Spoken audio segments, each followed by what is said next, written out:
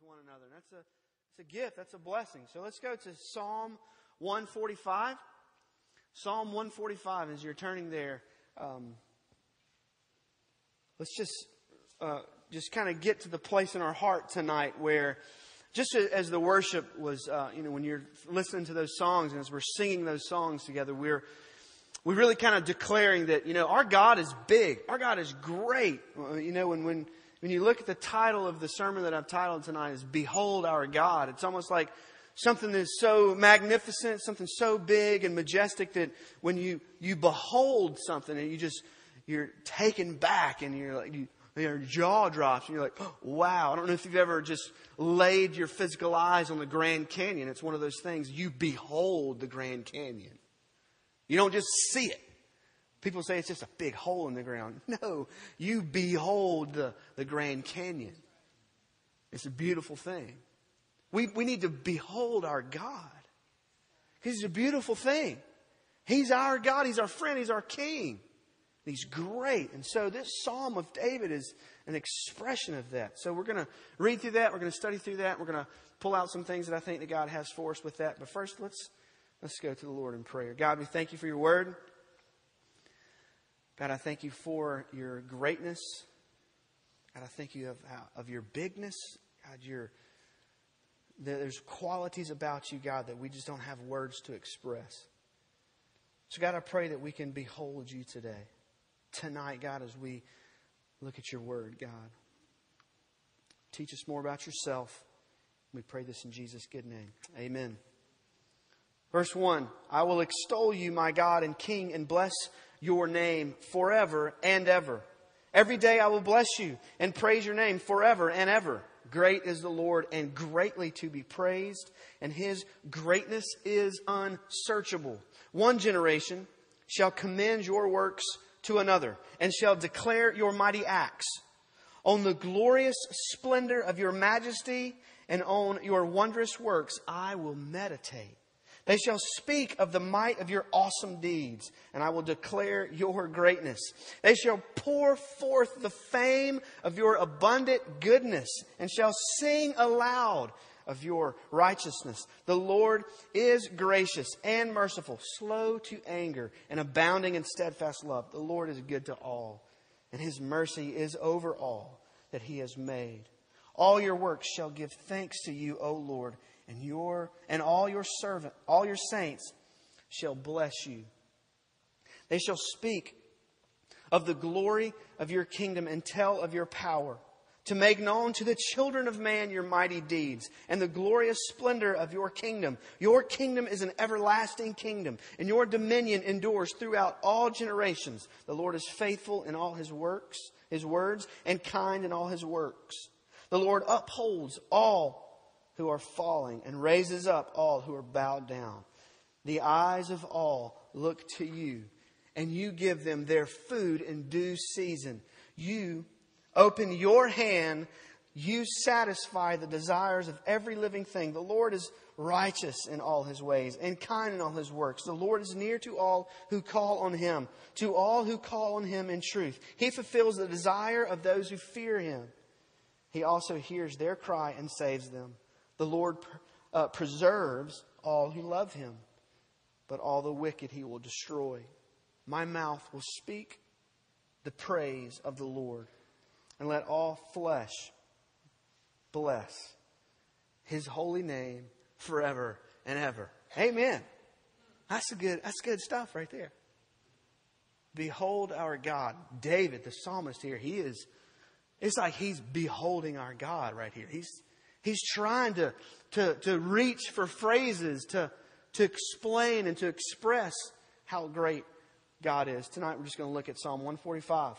And we'll look at this and how it can impact our worship, how it can impact our lives. And you think about people who behold God, people who've had a glimpse of God, people who've been touched by God.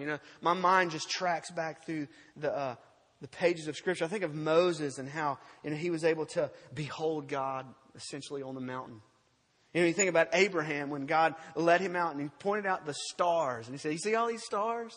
Your descendants will outnumber these." Just something silly. I guess it's something silly. I like it.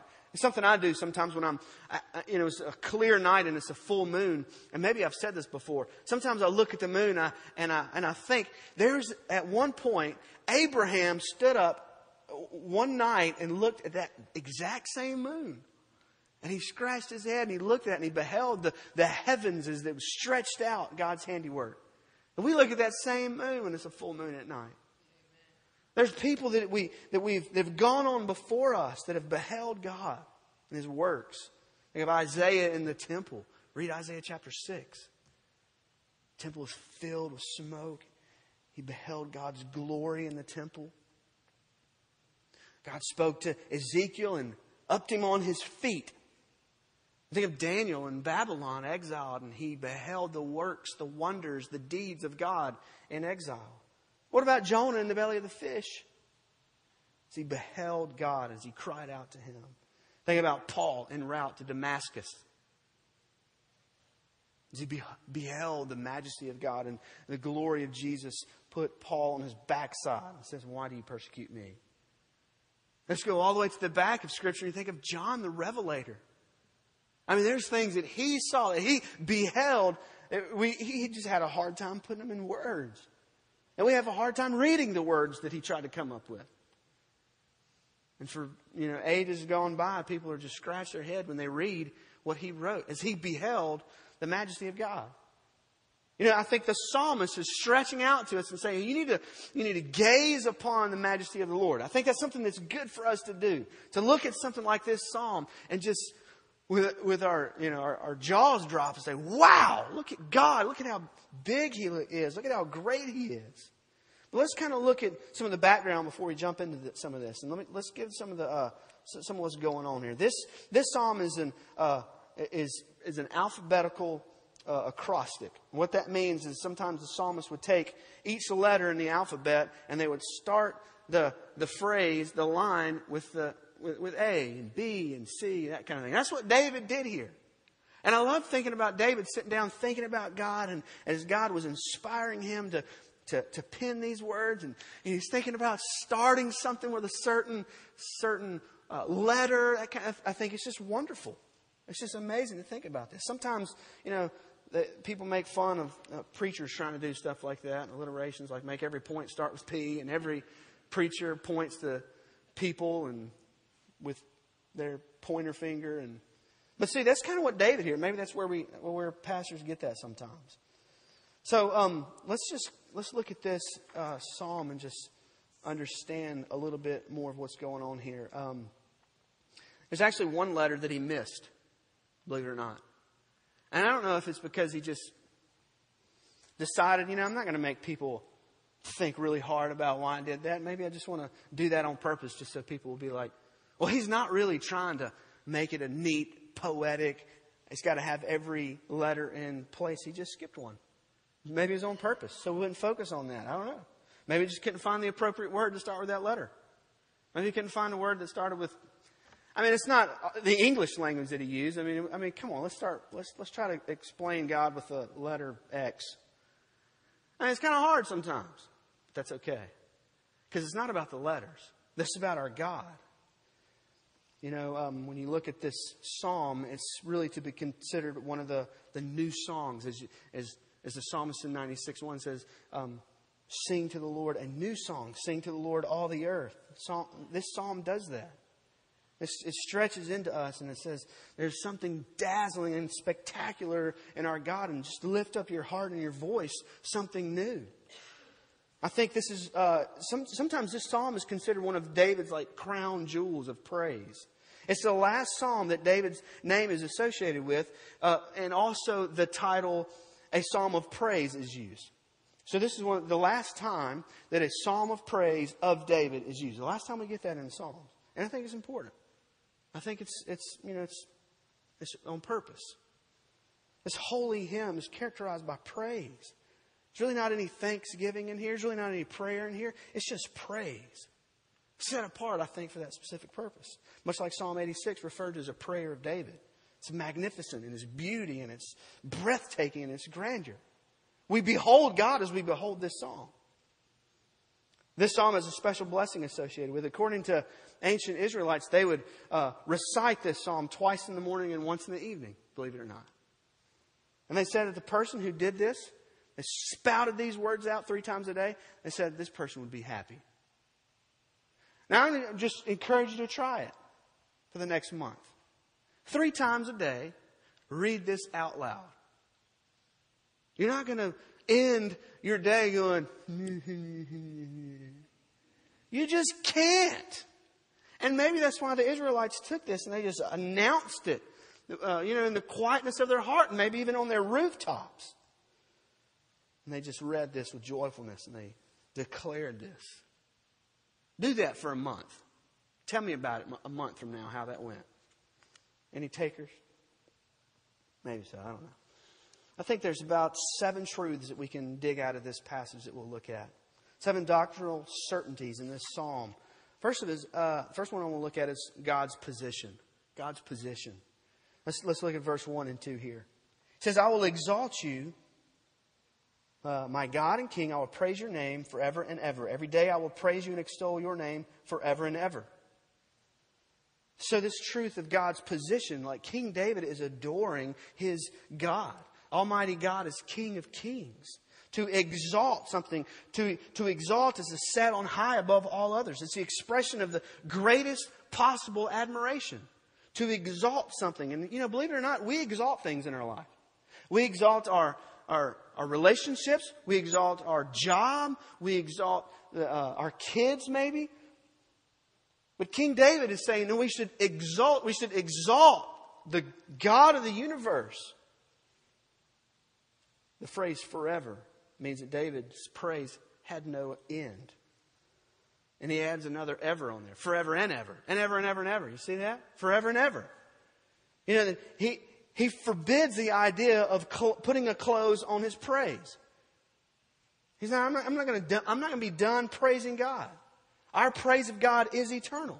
The God that we praise is eternal. And our praise of God is eternal. We praise, when we lift it, when we exalt God, that's the only activity that me and you, if you're a believer, that is the only activity that you will continue to do in eternity that you're doing now. Exalting God. That's the only thing. We pray now. We pray hard. We pray on our knees and we stretch our faith up to God when we pray. But prayers, they're going to cease. If you're a believer, you're not going to pray in eternity. You're going to praise. We believe today. But, there's going to be a time where your faith is going to end. Your belief is going to end. But your praise will continue on. And when your faith ends, when you see Him face to face, you're going to crank up your praise. Past 11, you're going to crank it up. We hope today. We have hope. Hope is such a big word. But one day our hope's going to end. And it's going to be reality. And our praise is going to continue. For eternity. We praise Him every day. We exalt God every day. Regardless of how our day looks. Regardless of what's going on. When we're up and everything looks good, we praise Him. When we're down and things are dark, we still praise Him. Every day is a new opportunity to praise Him. I don't know what you got going on tomorrow. I don't know your plans tomorrow or this week. But you have an opportunity to praise God this week. You have an opportunity to exalt Him this week. Maybe it's a bad week coming up. Maybe you got some bad things. You're going to have hard conversations or you're going to have to do something very difficult. Or you got a doctor's appointment coming up. Or you got a bill that's due. You can still praise God in the midst of that. Every day. Tomorrow is a new day of praise. We praise Him not because we feel like it, but because He's good. And He is to be beheld. And we lift Him up on our praise. So it's because of God's position that we praise Him daily. Next thing we'll look at is God's power. You see that God's position as He is exalted, but then David kind of massages into this passage this idea of God's power. Second truth that just rocks David here is God's power. We see this in verse 3 through 6. Great is the Lord. and most worthy of praise. His greatness no one can fathom. One generation will commend your works to another. They will tell of your mighty acts. They will speak of your glorious splendor, of your majesty, and I will meditate on your wonderful works. They will tell of the power of your awesome works, and I will proclaim your great deeds. Our worship should be in some ways like the object of our worship. It should be great. Our worship shouldn't be mediocre. Our worship shouldn't be stale. If our worship is stale and mediocre, then the object of our worship must be stale and mediocre. And I can't leave that statement on this pulpit like that. Because God is not stale and mediocre. And our worship shouldn't be mediocre and stale and weak. But we should offer great praise. Great praise for a great God. Because God is powerful. His power knows no bounds. And there's no part of God's greatness which is not worthy of great praise. Charles Spurgeon said, praise may said to be great when the song contains great matter, when the hearts producing it are intensely fervent, and when large numbers unite in grand acclaim. There is no chorus or hymn that is too loud. There's no band or orchestra too large. There's no psalm too lofty for the lauding and the exalting of the Lord of hosts, because He is powerful. You know, while God is great, David recognized that no one can fathom. He says none can fathom. No one can fathom His great power completely. When we contemplate, when we think about the immensity of our triune, holy God, we find ourselves surrounded almost by unknowable wonders.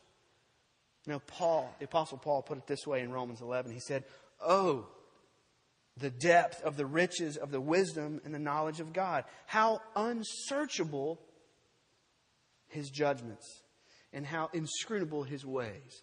Paul just says, "Oh." When he starts a phrase with "oh," that's not him. Oh, he's not saying It's the weight of what he's thinking here that he's trying to pack it into a phrase in a sentence. He says, "Oh, the depth of the riches of the wisdom and knowledge of God," because God's power is amazing. When we understand what we can, we're challenged to pass along what we know to the next generation. I love how God's power is kind of combined with the fact that we're to commend God's power from one generation to the next. Why do I know about God's greatness? The previous generations proclaimed it and lived it, and they passed it on to me. That's my job for the generation coming behind me, is to point them towards the grandeur of our God and commend His ways to them. And lift Him up on high so that the next generation will know. And the generation after that will know. Praise God for Awana right now. We're pointing the attention as we speak. Right now, as I speak. Right now, we're pointing the attention of those young people to the greatness of God. Right now. We're commending God and His greatness to the next generation.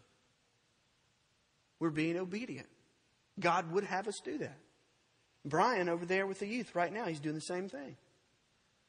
We're commending God's power specifically to those younger generations. We're telling them of His mighty works, of His wondrous acts. As parents, we are to praise God before our children. We're to remind them of His ways. We're to remind them of how He has worked in the past. We're to explain them God's greatness. Each generation is to catch this. Each generation coming up is to catch the praises from the last. It's like there's an echo of your praise. The older generation in this building right now, your praise needs to be ringing in this room. It needs to be echoing in this place. So that the young people coming up will get it. Will grab it. Will embrace it. Will lift it up so it echoes to the generation after them. That's the biblical duty of every generation of Christians, to see to it. I'm not going to rest until I see that this happens, that the next generation hears about the mighty acts of God. He intends for the older saints to teach the newer ones to think and to trust and obey and rejoice. Verse 4, it talks about, it doesn't say merely teach His works. It says commend your works to another. That means we're to pass along our praise to them, commending the attractiveness of God. Not only educate them, but have them focus on exaltation. Because you can understand some things about God and not exalt God. We need to pass that on to our kids. Understanding of God and the exaltation of God. If teachers and parents do not exalt God in their teaching, they cannot pass it along to the next generation. Dry, unemotional, indifferent teaching about God, whether at home or in church, it does damage to our kids. It says one thing about God and then portrays another. That's not commending His glorious acts to the next generation. It's inconsistent. It says God's great, but it teaches that He's not at the same time. The aim of all education of knowledge of God is exaltation. I mean, why would we tell somebody about God and not desire them to exalt God? We tell somebody about Jesus so they'll worship Him. It's the reason worship doesn't exist. That's the reason that missions does exist, because we go to people that have never heard the name of Christ and we tell them, we educate them of our great gospel that we live by, so they in turn will exalt Christ in their life. We go to tell them so they can exalt. So they in turn can pass that exaltation on to the next generation in their community. Be it across the street or around the world. We want to see young people radically surrendered to Jesus, radically committed to the cause of His kingdom. The next generation, we want to see them be the ones to plow forward with the gospel of the kingdom. I mean, you look at what's going on in our culture. You look at what our kids are inheriting in this nation. Oh God, may it be said of them that they held fast to the truth of the gospel, no matter how shaky it was around them. May that be said of my kids. May they get that from you, from me, as we commend them to exalt Christ.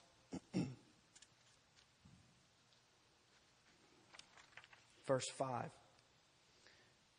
gives us one way to make sure we stay fresh in our walk with Christ, so that we can commend God's work to the next generation. It's through this idea of meditating on all of God's wonderful works. Meditating. Thinking on it. Pondering on it. I read something one time, the author writes, the constant buzz of TV, movies, magazines, videos, CDs, and radio and the internet is like a million tractor beams hitting me all at once, so that my little starship can never escape some silent part of the galaxy where I can just ponder on the stars and the one who made them all. Not only do we just exalt and want the generation coming behind us to exalt, but we can just rest and just think. We can just meditate. Meditation, I think, maybe is something we've lost. Or it's not something we practice. When's the last time you've meditated on God? When's the last time? And I'm not talking about crossing your legs and like we see that in movies, and like it gives us a portrayal of meditation that's not what it's talking about here.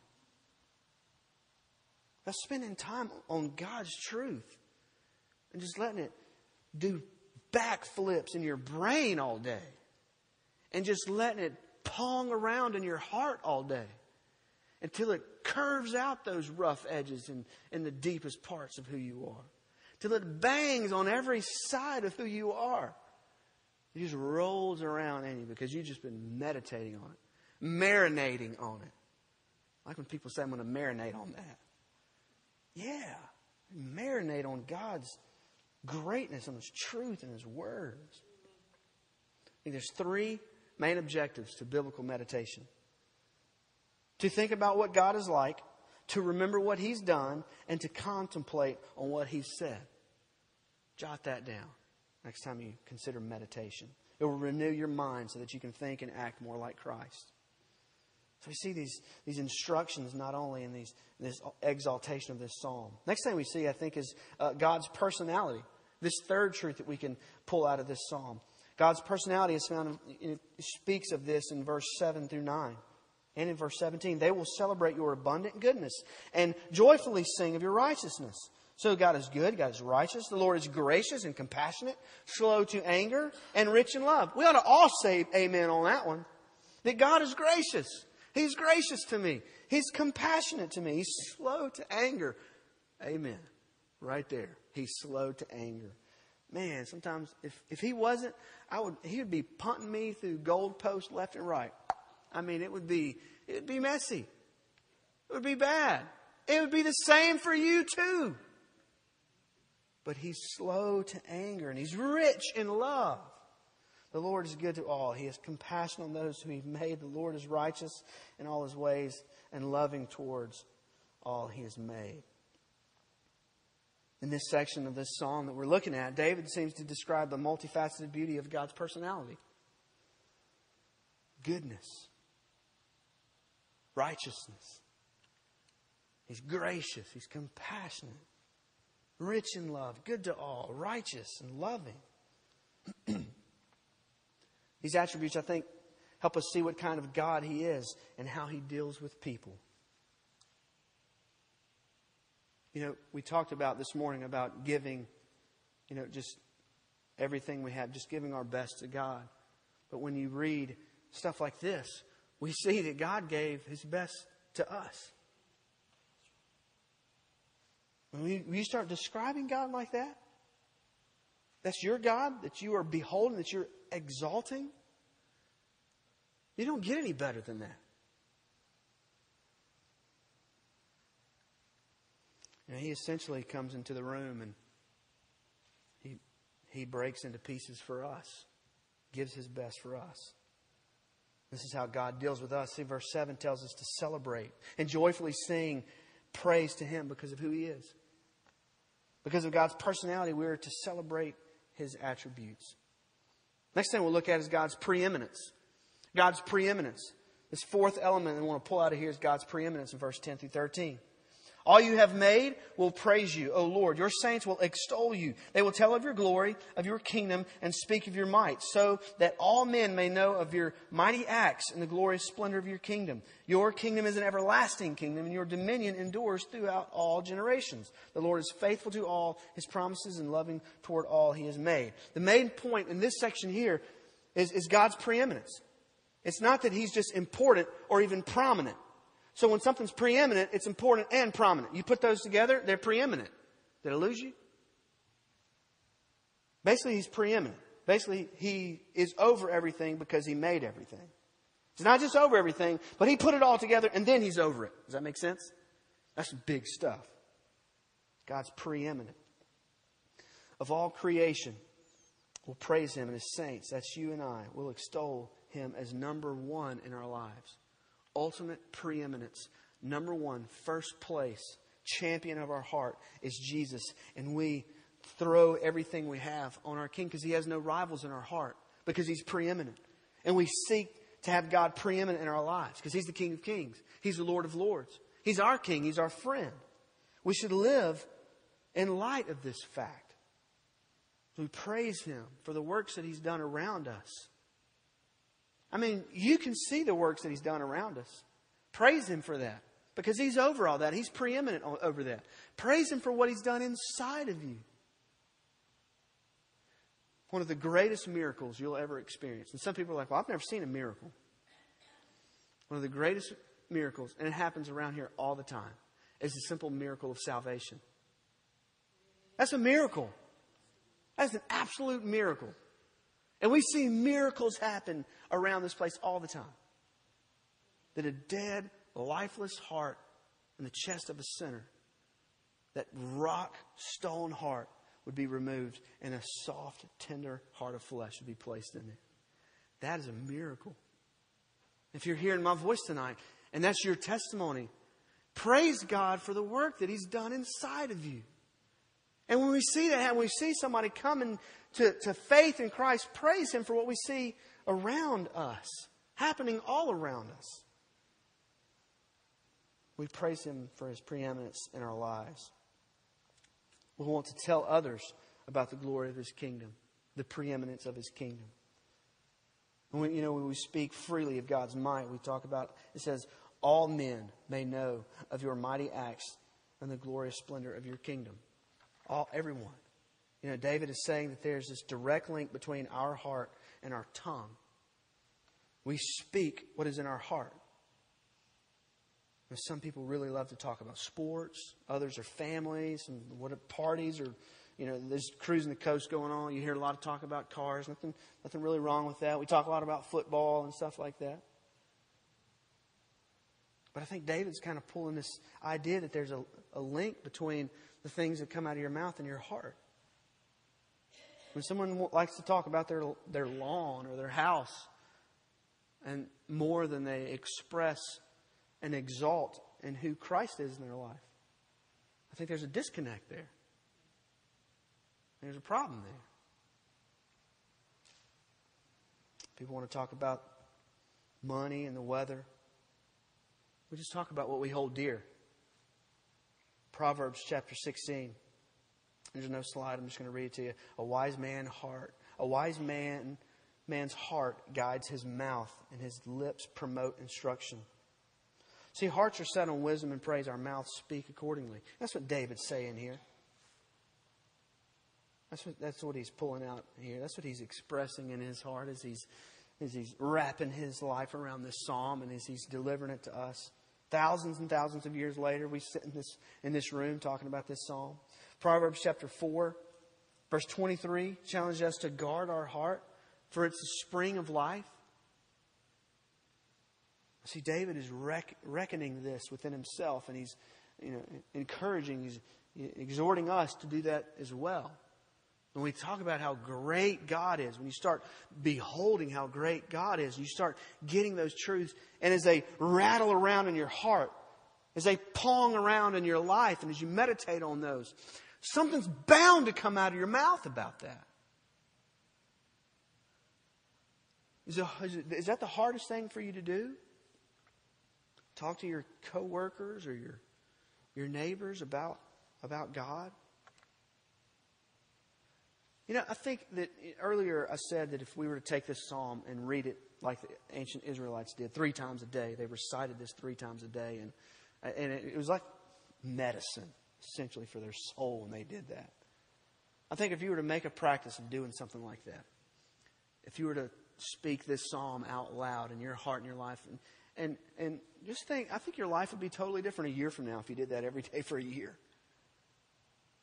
I think if some of us maybe took a hiatus, we were gone for a couple of months, and we came back and you started doing this, we would probably say, even though we've known you really well for a long time, we've seen you interact with others, we have lunch with you, we enjoy hanging out with you, and our families get together sometimes, I think you would be different.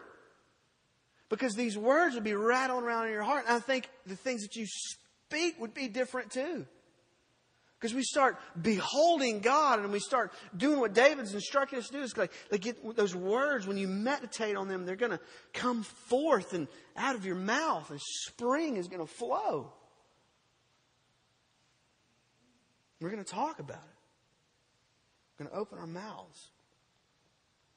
If our hearts were full of God, then our tongues wouldn't be able to stop talking about Him to others. I just believe that. I think there's room in my heart for more of Scripture, for more of God, for more exalting, for more of lifting Him up. So, I'm just stepping on my toes up here. If you just give me that, just a little room to do that for a minute. As I am exalting in this, as I'm reading this, as we're talking together here about this. There's a definition of evangelism, and I think you might like it. Maybe you can jot this down. One person said, evangelism is what spills over when you bump into someone. I mean, you think about what's rattling around in the cage of the carbon ribs that you have. What's going on in your chest and the deep parts of who you are.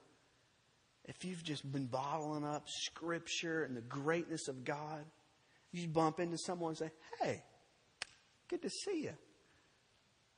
It's just going to come out. Your cup's so full that when you bump into somebody, it gets on them. And this was funny because today at lunch, my daughter she fixed her a little glass of sweet tea. And it's one of those times where you could like hold it upright and you could see the ice still like, it's climbing out. And I turned and I bumped her and she got tea on the floor and on her foot. And she's like, oh. And I thought, there it is right there. We bumped into each other and it spilled out. It got on us. You're so full of God's greatness. You're so full of His Word and His life. And when you bump into somebody, they're going to be like, whoa, what's all this? You got it on me. And I'm not sorry. Because you need that on you. It's like, when are we going to just get it all over? When are we going to just be so full that we show up in a room and we just shake it off like a wet dog and it gets over everybody? And who likes that? Not a whole lot of people, right? Like, just calm down. We can just get together and not talk about that right now, right? Can we do that? Rod, can you just calm down a little bit? You're a little fanatical. I'm sorry, I'm just so full. When I bump into you, He's going to get on you.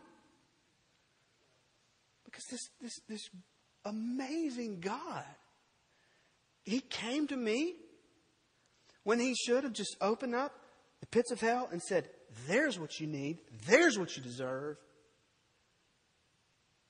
That's a rightful place for you. It's not what He did. That's not what the gospel teaches. The gospel teaches otherwise. That God came to us and He loved us and He opened the door of faith in our hearts so we could know Him. Because if He didn't do that, you would not know Him. Because on your own accord, you don't want anything to do with Him. And He came to you and He softened your heart and He saved you. And if you're a child of God, then tonight your future is secure. And this God that David penned about thousands of years ago is your God. And He's done something to you on the inside and it just explodes on the out. Someone said if Christians praise God more, the world would doubt Him less. I don't know about that. Maybe that's true. If people who confess Christ as Savior actually praised Him more, then maybe the watching world around us, maybe they would doubt Him less. Because they would see the action of praise in our life, and they would see the truth of our declaration from our mouth, and they would say, maybe you got something there. But there's this word that has been tossed around for generations. And I think it's probably a rightful indictment on us. And that's just hypocrite. You say that you know God. You say that you love Him, that you worship Him. But I look at you and I don't know. I don't know whether or not to doubt you or doubt who you say you're following. I think if God was preeminent in our heart, it would show in our actions. So David is just coming at us with different angles of these truths. Next thing we can look at is God's provision.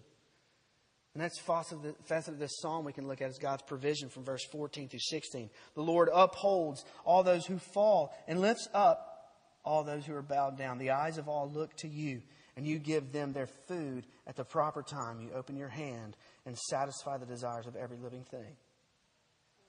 As we follow this section of talking about unlimited power and the preeminence of God, we can emphasize God's provision. He takes care of us. This awesomely powerful God also is tender, and He extends His hand. And we, as the psalmist said in 23, The Lord is my shepherd, I shall not want. When I was a kid, I heard that and I thought, that doesn't make sense. The Lord's my shepherd and I don't want him. But I understood it wrong. The Lord is my shepherd, and because of him, I lack nothing. There's no want in my heart. And God is a providing God. He extends his hand. He provides. I mean, we need to rest on this truth. He upholds those who fall. You know, I think a lot of us feel like sometimes we're falling. We need to see God's cushion under us. When you see his hand, that as we think we're falling, we're not falling. Because God is right there and he will catch you. He will not let you fall headlong. You're not going to crash your face into the dirt. Because he's going to catch you. He's going to hold you. He's going to cushion you to safety in his arms. Because he's a provider. You know, maybe you're bowed down with the weight of your problems, your difficulties, your finances, your family, your career. Maybe you just feel like that's just waiting on you. I think God can uphold you. I think he can lift you up. You're not going to fall apart when you're embracing, when you're beholding God. Because in the midst of any horrible trial, you can rest in him. And I see this all the time when I travel, and I see when I meet different Christians in very hard places in the world, like in China, you meet Christians that, those guys they've been arrested multiple times. You know, they're trying to figure out how to find out where the bugs are in their house because they think the government's listening in. And every day it's a struggle. But you see their faith and you're just like, wow, how do I get that faith? Well, they just rattle around the truths of who God is in their heart.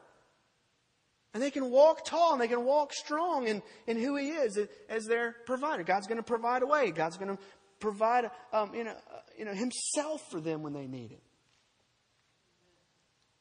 And he's going to take care of us. You know, let's be honest. Let's be realistic. We talked about some of this morning, but this world is a tough place. It's hard. It's hard to exist. Some of y'all are barely hanging on, and tomorrow you're just going to barely hang on again. Sometimes we just need to take shelter in the fact that God's our provider. If you're in him, everything's going to be okay. Matthew 12:20 says, a bruised reed he will not break, a smoldering wick he will not snuff out. No matter how bent and bruised and barely flickering you get, because of who he is, it's going to be okay.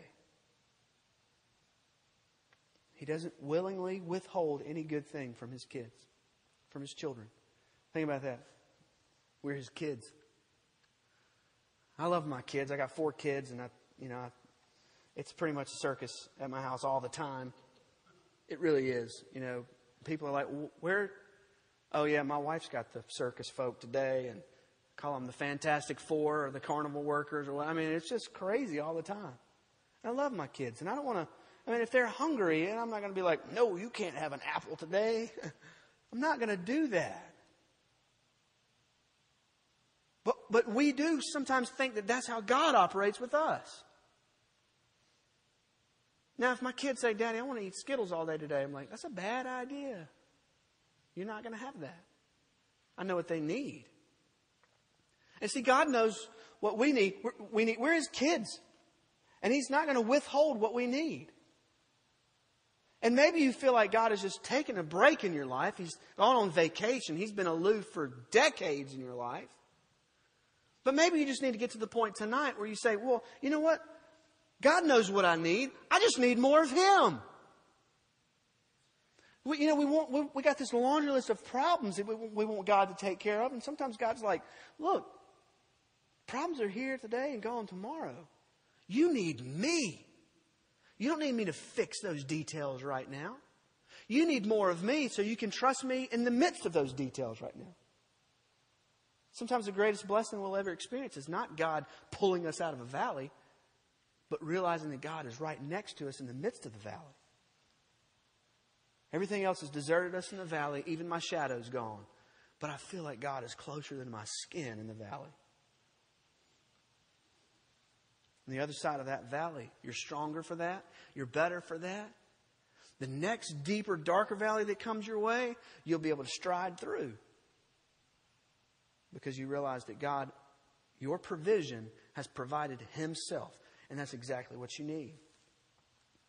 He won't stop providing that. He's not, that's an abundant resource. That is the most abundant resource in the universe, God. And we need more and more and more of that each and every day. And He's got a supply that's just dishing out Himself. Do we really want that? And so that's when David starts telling the Lord upholds those who fall, and his eyes look to He's a providing God. And it's good to know that God is providing. David praises Him for His open hand. I like when writers of Scripture describe God in these ways. His open hand.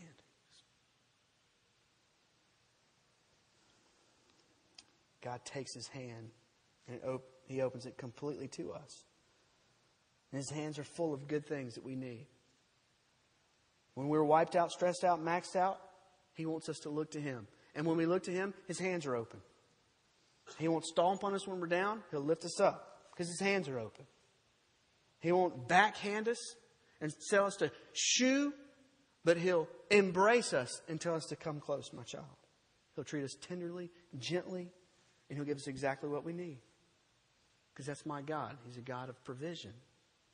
That's David's God, and that's what He's exalting here. We can trust Him. God's presence, the next thing we can look at. The next anchor we can pull out of this passage is God's presence. The Lord is near to all who call on Him. And to all who call on Him in truth, He fulfills the desires of those who fear Him. He hears their cry and saves them. What more do we need right now than the presence of God? What more do we need right now in our church, right now in this very moment, than the presence of God? What more do you need right now in your life, in your marriage, just every day? Tonight, when you're laying in bed, what more do you need before you go to bed than the presence of God in your life? And God gives us that. While He's the King of the universe, exalted on high, He is so very near. You ever feel like God's further than the moon? He's not further than the moon. He wraps around you like a winter coat. He's close. His presence is real. You ever feel like alone sometimes? You know, when we read this psalm, David reminds us that we're never alone. He says He's near to all. Sometimes maybe we feel like God's mad at us, or that we've been disqualified from His grace or His presence because of our sin, but that's not true. That humbles us. And we come crawling into His presence sometimes. And the God who ran down the road to welcome that younger brother that ran off, that dusty trail that kicked up behind the Father's feet as He ran and embraced the Son who ran away, He does that continually with us. We try to do our own thing sometimes. We try to run off, and even in our heart, essentially we get to the place sometimes where we kind of shake our fist at God, maybe. But He's not very far. You can't get too far away from Him. I mean, you're going to run. Some of you might be trying to run now in your life in some areas. But if you belong to Him, if you're His child, you're going to run into Him. You're going to crash into Him. Because there He is, right there. And He's near. He's near in His truth. He's near in His goodness. Call upon Him in truth, the psalmist says. And to recognize that God is my only help. Jesus is my only way. We've called on Him in truth. If we're a member of God's family, the conversion, we've enjoyed this privilege of relationship with a loving Father. He'll always be near to you because you came near to Him in truth. To call upon Him in truth means that you're willing to be honest and open with Him. His presence is truth. His presence is near. It means you're not living a lie or just going through the motions in your spiritual life, but you're walking in truth and you're walking with God in His presence. You call on Him in truth, He will fulfill your desires and hear your cries for help. John Calvin said, oppressions and afflictions make man cry, and cries and supplications make God hear. Make Him hear. Maybe you can change that word hear with a different spelling and say makes Him hear. Because we feel like God's far away sometimes. But in our oppressions and our afflictions, we cry. And when we cry, God is here. And when we cry to Him, God hears. And He's near. His presence is near. Next thing we'll look at is God's preservation. It's good to know that God preserves His kids, His children, His followers. This is, it's clear in this passage right here. The Lord watches over all who love Him, but the wicked He will destroy. My mouth will speak in praise of the Lord. Let every creature praise His holy name forever and ever. God preserves the saved, and He will judge those who are not saved. Honestly, we could skip over this and it probably would be a little less disturbing, because this truth here is a little comforting, but at the same time it's frightening. It is for me. It's frightening to me. Because those of us who have been born again, who are saved from our sins, we've been forgiven, we have confidence in our faith and our relationship with God. We've been brought near by the person and work of Jesus Christ. He died in our place for our sins so we would be brought near. And there are many out there that have not been brought near. It kind of gives us this push to, us who are being preserved. Gives us this nudge to exalt publicly and let people hear. Let people know that, they need a Savior. They need to hear the message of Jesus. They need to believe in the name of the Son of God. So they'll have eternal life, just as John says in 1 John 5:13. I write these things to you who believe in the name of the Son of God, so that you may know that you have eternal life. If we were not saved, if we are saved, we will survive and live forever with Him. Not based on what we can do, but based on what Jesus did for us. He preserves us. He made a way for us to come to Him, and He preserves us. I think it's upsetting to me that while God watches over believers, He will destroy those who insist on going their own way. That gives us great motivation to tell people about Jesus. Salvation is this free gift that He came to us and He gave us. It should be on our lips to those who are far from Him. It should be something that we embrace, but it should also be a warning to us as well. If you're in here and you feel like maybe you're, not at peace, you're not right with God tonight, don't leave tonight without making sure that that's settled. Because all this exalting and beholding of God that we're talking about tonight, that might not be true for you. And it can be true for you. We start talking about God's position and how awesome He is. We want to praise Him daily, but that might not be true for you. We're talking about God's power and how we commend His works to our kids, to the next generation, to the next generation. But if His works have not impacted your life personally on a personal level, then it's not true for you. And maybe you don't know God's personality. You can't celebrate His attributes and His characteristics because He is not residing within inside of you. You don't know His provision because the one thing that He wants to provide for you tonight is Himself in salvation, and you've batted His hand away. You need to know His presence in a real way. You need to seek Him tonight. Say, Lord, I need You. I hear this guy up here talking about beholding You, and I don't know You. I think that's a great place for you to be right now. If that's you, that's a good place for you to be. Because that's the step towards beholding God. That's the step you need to embracing God. To say, here I am, Lord. Everything that I am, here I am. And tonight, I want to behold you, my God. If you're a Christian in this place tonight, just think about how great our God. Just behold our God. Just behold Him. We're going to have a time of prayer and response, and we'll move into a time of global intercession. And I want to encourage us to pray. Specifically, we'll pray for individuals in our faith family right now who are abroad and who are in different places, and they're doing ministry, gospel ministry. We have Charlie and Butch and Scott are in South Dakota. Pastor Tony and Butler, they're in Brazil. We're going to have a time of response where you can come. I'll be down here. You can come to me. I'll pray with you. We'll go with that for a little while, and then we'll move into a time of intercession where we'll pray for these men in our faith family who are going out. And even as we speak right now, they're in the trenches of gospel ministry.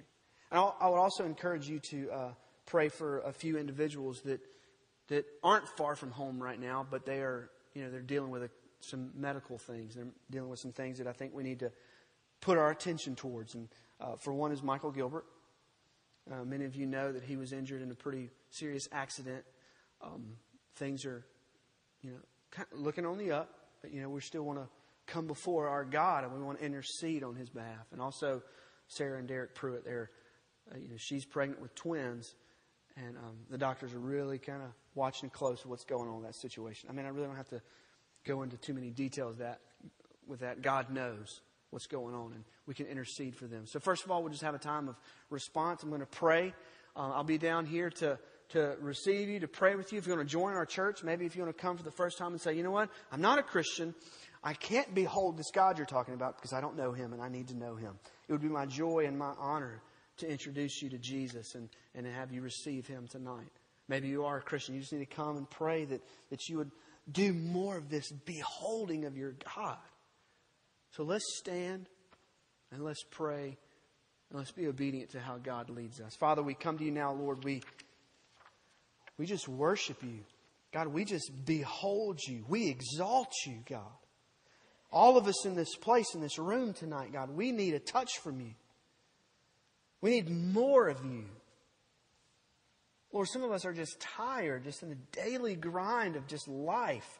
And you feel like gone, like on vacation, or you're just aloof in our life, God. But Lord, I pray that Christian, that believer who knows that they're your child, that they would just spend some time just letting your truth just rattle around in their heart and their mind tonight. They would just behold you. Maybe for the first time in a long time, God, they would come before you and just be in your presence, just reminding themselves of how great you are, how magnificent you are. And they would just behold you. God, if there's a person in this place that doesn't know you, I pray that you would open the door of faith in their heart. And I pray that they would come, receive you as their blessed Savior and friend and God. They would throw their life upon you and you would save them. And from here on out, Lord, their life would be totally different. So God, we just want to spend some time being obedient to you and honest with you. We look to you now, God. Have your way. Do your work in our hearts right now. We pray this in Jesus' good name. Amen.